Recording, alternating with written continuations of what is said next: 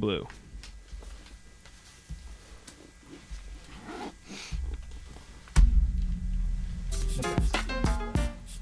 Navarre gives to Perry. Perry through the middle. Touchdown, Michigan! And the Wolverines have won it in overtime. Michigan wins by a score of 27-24, and the team storms the field to mob Chris Perry.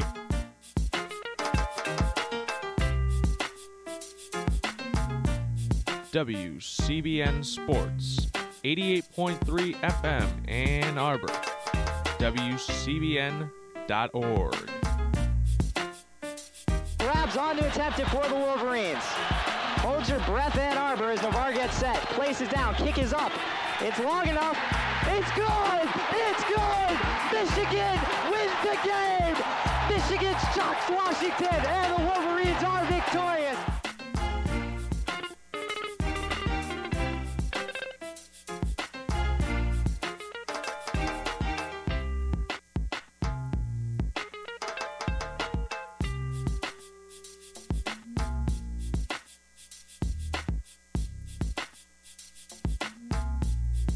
Neil and Buzz, the President of the United States is in his office now and would like to say a few words to you. Over.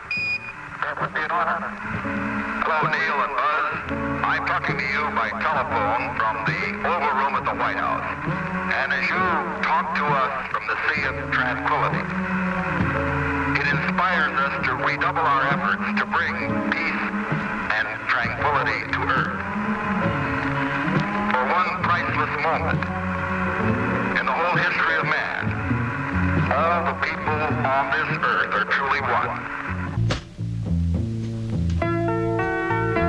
WCBN FM Ann Arbor, keeping Richard Nixon's vision of peace and global unity alive with sounds and music from all the cultures of all the people all over the world.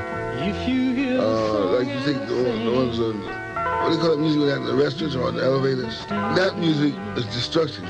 That music, if we had good music playing for people in a happy society on the streets, you know? I feel like my music, when I have a new record coming out, I always feel like, well, maybe this time they'll hear it. Come on, people now, smile on the brother, everybody gets together, try to love one another right now.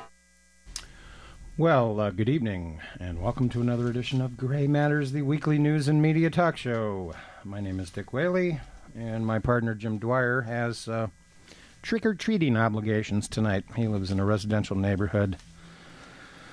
And all those children out there dressed as devils and cats and tigers and witches, etc., ghosts, pumpkins, are out seeking candy, trick-or-treating. What a great holiday for the young people in our society. It's always important to think like children sometimes. So we wish Jim well, admiring all those little costumes. Some are very creative, and drive slowly in residential neighborhoods because children get very excited on this night. It's kind of like the night before Christmas. Nice that we played the Nixon space cart. I noticed that Stanley Kubrick's 2001 is playing tonight at the Michigan Theater. And for my treat, after the show, I'm going to dash over there and catch that classic, because seeing that movie on the big screen is a sensual experience, to say the least. And, well, I'll just leave it at that. Obviously, the big news from the week, I would say, was the putative Euro deal that was concocted late in the week. Obviously, we joked a little bit about that last week regarding the haircut that was going to be received. We weren't quite sure whether it was going to be a shag, a mullet, a mohawk, or a crew cut. Well, I guess my analysis is it's kind of a bad-looking mullet. Lots of unanswered questions. But some of the banks and bondholders are taking haircuts, so to speak. And the austerity measures, of course, are still in place. There are still lingering problems regarding sort of regional or shall we say sovereign, nation-by-nation resentment of how the plan will work or will not work. And there are obviously some reasons to be concerned. For instance, just in a sort of a late-breaking story today, I heard that a large hedge fund named MF Global has declared bankruptcy, and bankruptcy protection means that they are seeking protection from paying their bills, so to speak. This is a situation in which this company, a hedge fund company, in which one of the partners, interestingly, was former Senator John Corzine of New Jersey. He was also the governor of New Jersey, who lost to Todd Christie. And MF Global bet on Euro bonds, thinking that the crisis would be resolved quickly. It was not. There's been a lot of dithering and, well, raising your hands and Chicken Little and all this. And the delays apparently caused a cash crunch liquidity crisis for this company, and they're not getting bailed out. Interesting that the Federal Reserve actually announced that they're no longer going to be doing business with MF Global, which means they can't borrow any more money from the Fed. And without knowing all the details of how they bet, this is a classic example of what's wrong with the international finance system, where you have companies taking risks, borrowing money, essentially. They use this word in the media called leverage, which is kind of a fancy way of saying they went into debt. They borrowed money to try and make money, and when the bets came up snake eyes, they lost at the crap table. And this, of course, is one of the fundamental problems that the global economy is going to have to address at some point. There's quite a lot of debt out there. Part of the Euro plan is, ironically, as we somewhat predicted, premised on the idea that China, out of some sort of self-interest, is going to help to bail out the situation there. And the Wall Street Journal has a kind of interesting chart of the haircut. They have a chart showing that Greece is going to take a $48 billion haircut. France is next in line at $9.6 billion. And Germany next at 7.6 billion euros. That's significant. By the way, the rough currency transfer there is it's almost the identical number it was when Obama came into office. It's about 1.3 to 1, the euro. In other words, $1.30 in American money buys, $1.35 in American money buys €1, roughly. And it's important to keep track of these numbers and have an understanding of numbers, because one guy that doesn't understand the numbers is Herman Cain. He's been in the news today, unfortunately, with a sort of sex harassment scandal that may or may not have occurred. There was a settlement. Cain seems to have flubbed his response to this, and it reinforces once again why it's very risky to never have held public office and to run for president. And Cain is becoming more and more, I think, untenable as a presidential candidate, even though he's supposedly leading in the polls in the Republican nomination. Now, why is he leading in the polls, just out of curiosity? People apparently are find his sense of humor appealing. That's always good, that the president can be a bit of a clown in dealing with all of our serious problems. And, of course, the 999 thing is admired for its simplicity.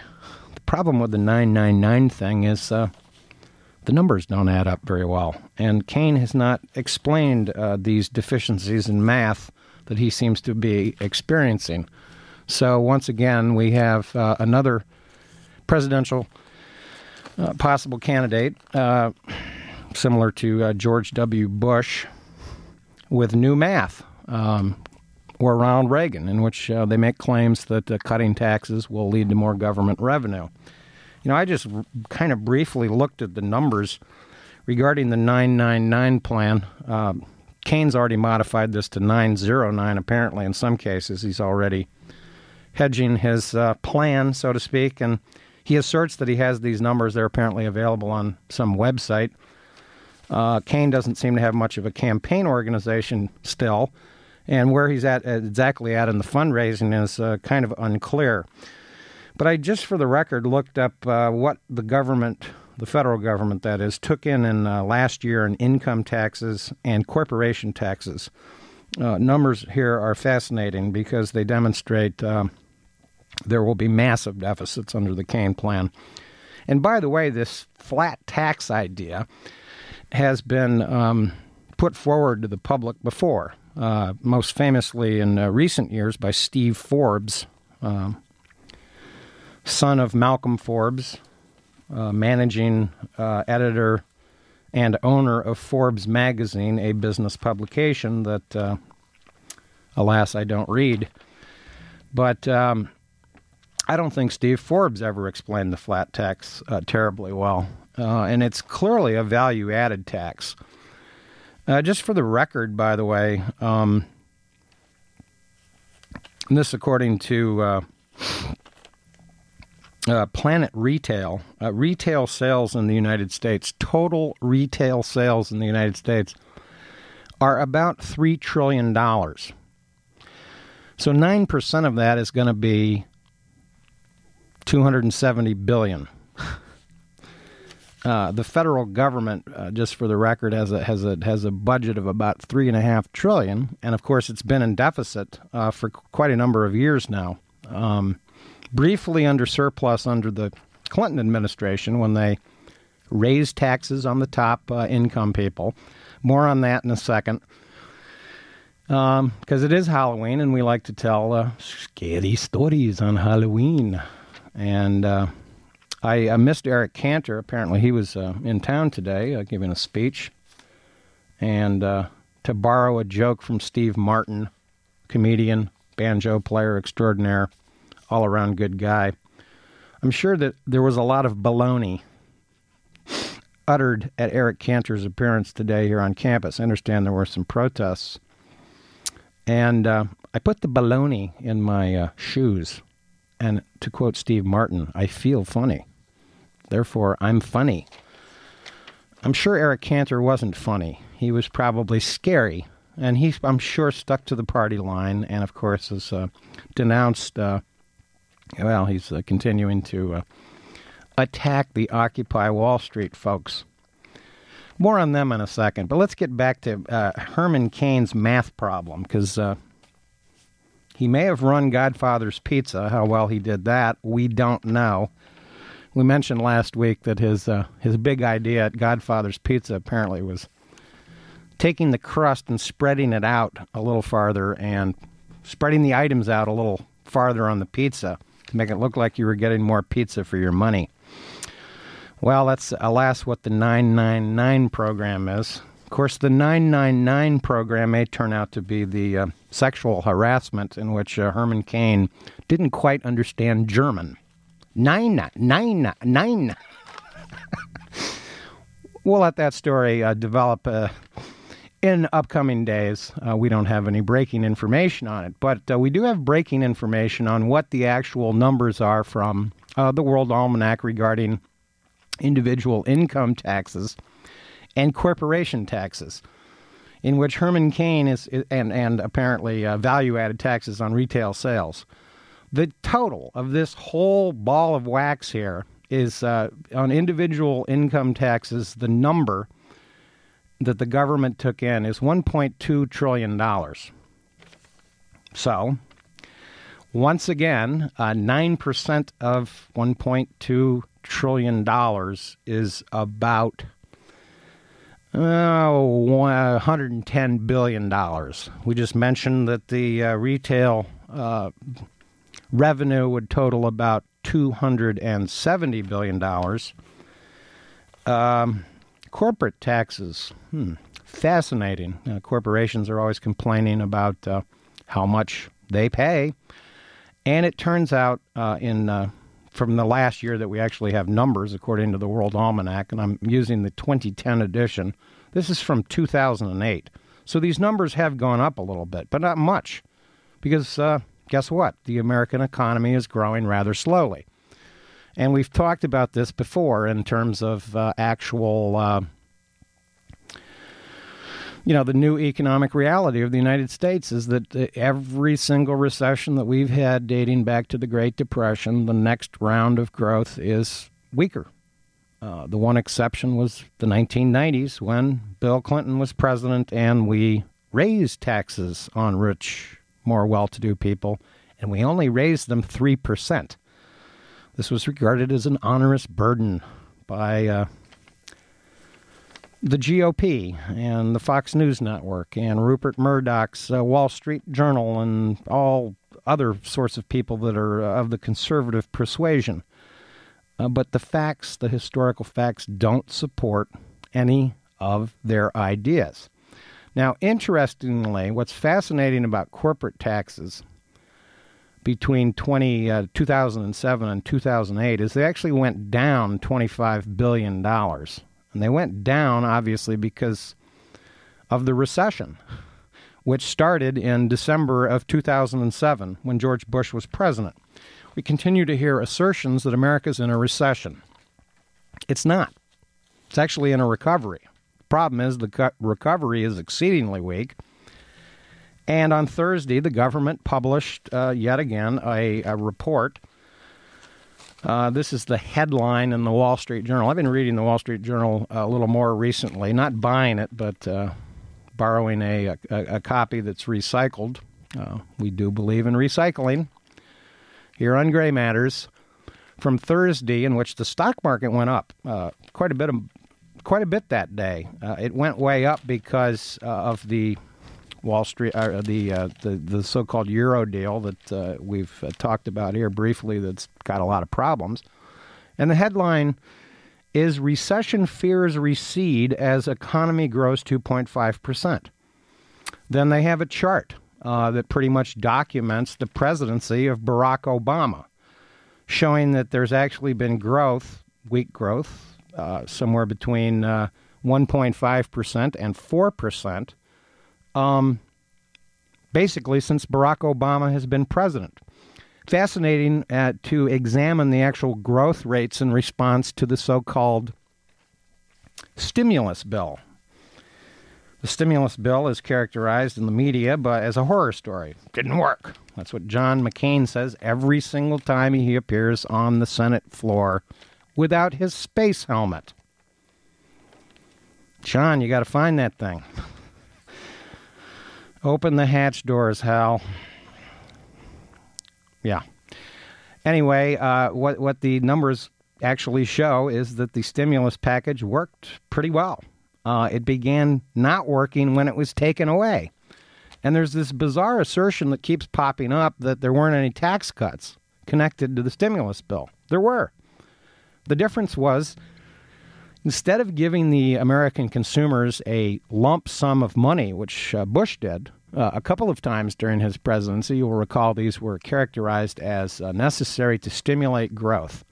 Well, they did studies that showed that the lump sums, the $500 or the $1,000 for couples, I think these were doled out in 2002 and one of the other years, possibly 2006. They discovered that about 40% of the people just took the money and put it in the bank. So in other words, they were people that didn't need the tax cut. They saved the money, which of course is good for those individuals that had the ability to just take the money and save it. So what the Obama administration did that was slightly different was they took the money out paycheck to paycheck. So instead of getting $500 in one lump sum, you basically got 50 payments of $10. You probably didn't feel funny with the baloney in your shoes, but you got $10 more in your paycheck under the Obama tax cut. Too small to be really noticeable. And that's why the American people have kind of buy into this argument that they haven't gotten tax cuts under Obama. They have. In fact, the Bush tax cuts were extended 2 more years. Now, Barack Obama, you can say, well, he shouldn't have done that. He did it on a compromise deal. He wanted to extend unemployment insurance, the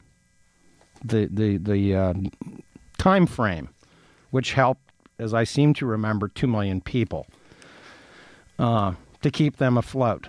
And it's well documented by almost all economists that extending unemployment payments in those situations is one of the best things you can do for the economy, because it is stimulative. It's the money is spent. It's not saved, because people still have to buy food, they still have to pay rent, et cetera, et cetera.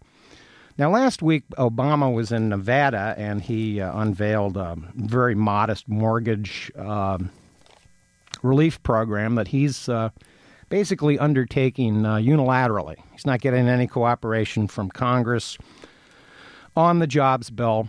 I don't know if Eric Cantor answered any questions in that regard today, but let's face it, they're not going to pass a jobs bill to help Barack Obama. Mitch McConnell's the one who says his main job is to make sure that he's defeated. But while they're dithering, and of course the Europeans were dithering for a year and a half here with the bailout package, the rescue fund, and how that was going to work itself out, the Greek economy continued to unravel and get worse, and the austerity measures in Greece were not working. And of course, the Germans, in regard to the Euro bailout, and even poorer countries than Greece, resent the fact that they're being asked to bail out the profligacy and the inefficiency of the Greek economy in terms of collecting taxes. Focus now is unfortunately moving on to Italy. And what we know historically about Greece here is that Greece basically cooked the books to get into the euro. They weren't adding up their numbers.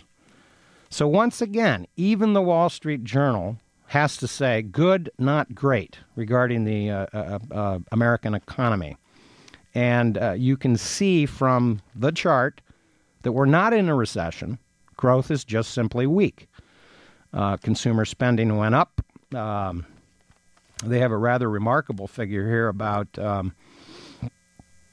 spending on technology that went up substantially in the third quarter.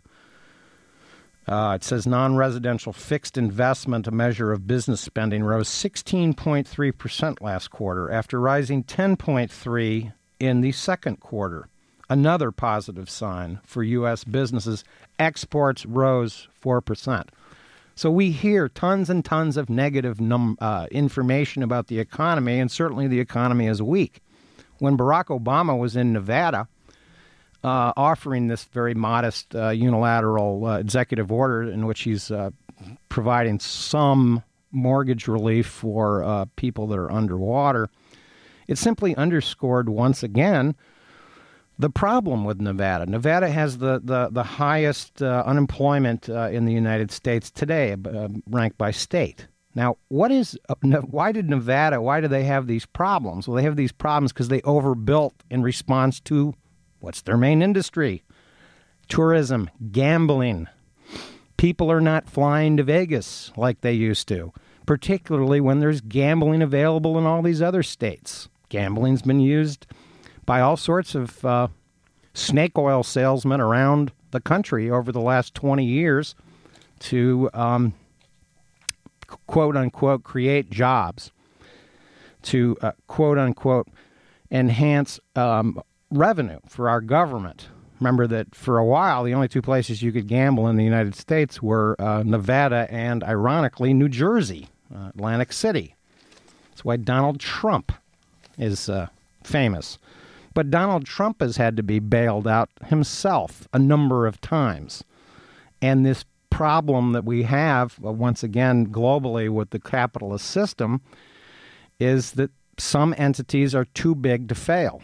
A failure of a certain financial entity would cause too much damage to the economy. This is why the TARP became a necessary evil back in 2008. Interesting. It says percentage of this from a Harper's Index, a recent Harper's Index, percentage of $46 billion allocated by TARP to help homeowners refinance that's been used for that purpose. 4.3%. Don't quite understand why more people aren't taking advantage of that money. They have some other interesting items here regarding finances. Percentage of mortgage interest deduction recipients. This is basically the middle class, the American people, who say they have not used a government social program, 60%. Of federal student loan recipients, 53%. Of food stamp recipients, 25%. Boy, that is remarkable denial. Those are government social programs that presumably help people. I guess that they help them with housing, going to school, and eating. And yet, 60% of the Americans who've used the program, which is pretty much everybody that's got a mortgage, because it's deductible under the federal tax law, that may change, by the way, claim that they have not used a federal social program. Scary. Now, what is really scary, of course, one very good development in recent weeks here in Ann Arbor is the appearance of the Onion magazine, available free all around the city, including some retail outlets. And the Onion, of course, is a satirical magazine. But a couple of weeks ago, in the October 20th edition, on the front page, they have this item, which, of course, is meant to be satire, but it's interesting how humor sometimes actually tells the real story. It says, nation waiting for protesters to clearly articulate demands before ignoring them. This, of course, refers to the Occupy Wall Street, dated New York.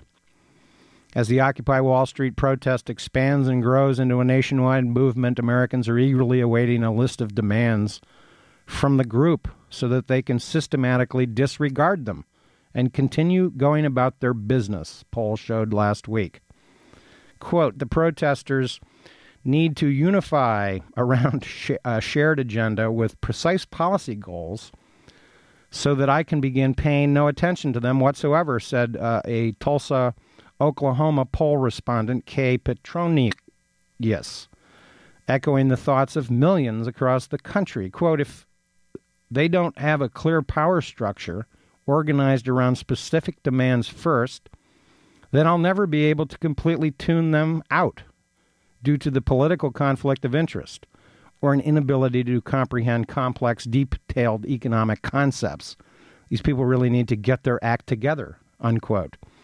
Once Occupy Wall Street has a concrete set of objectives in place, the majority of Americans said they would go back to waiting for the sluggish economy to recover while blindly accepting things the way they are. Satire. But it tells the real story, doesn't it? Who's responsible for the morons that run our government, Congress? Who elected them? Who didn't elect them? You know, it's fascinating to look at the voting numbers from lower-income people. Fascinating article in yesterday's New York Times by Eduardo Porter. He's been reporting on economic matters for years, one of these guys that has a very good historical perspective. And he does a, quote, deconstruction. He says, Wall Street protesters hit the bullseye. And, of course, the thing that's interesting about the media coverage about the Wall Street protesters at this point is that, we're the 99%. Quite true. But, of course, what the media is interested in is the conflict, the violence, the protesters that are getting arrested, the protesters that won't move. And, of course, in recent weeks, I've noticed they accompany every story with how much money it's costing the police in overtime. And my question is, what on earth are the police even doing there? If they're not breaking the law, leave well enough alone. It's sort of like the party patrol around here in Ann Arbor on weekend nights. I don't quite understand why the Ann Arbor police, their finest, and yes, we need the police from time to time, but I don't quite understand why they're so worried about college kids that are walking across the street, possibly with open containers from party to party. They're on foot. Leave them alone. Work on some real problems in the world. And the overtime that's being expended in some of these cities is completely pointless. I don't understand why the police need to be there. Leave well enough alone. Well, Eduardo Porter, in his interesting analysis, and of course the real villain of the financial crisis, to quote a April 27th, 2010 edition by Bethany McLean, contributing editor to Vanity Fair, and I think one of the finest reporters and writers on the economic catastrophe known as the Bush administration. She goes into the details about a lot of the problems, the fundamental structural regulation problem, and she points out that it was Congress that created virtually all of these problems with their deregulation and their unwillingness to enforce laws. Some of these regulations, quite frankly, were on the books. But when you have a moron like Christopher Cox in charge of the SEC, he's a kind of a resume type of guy, former member of Congress. He was the guy in charge of the SEC during the financial crisis. You know what? He didn't have a clue about what to do.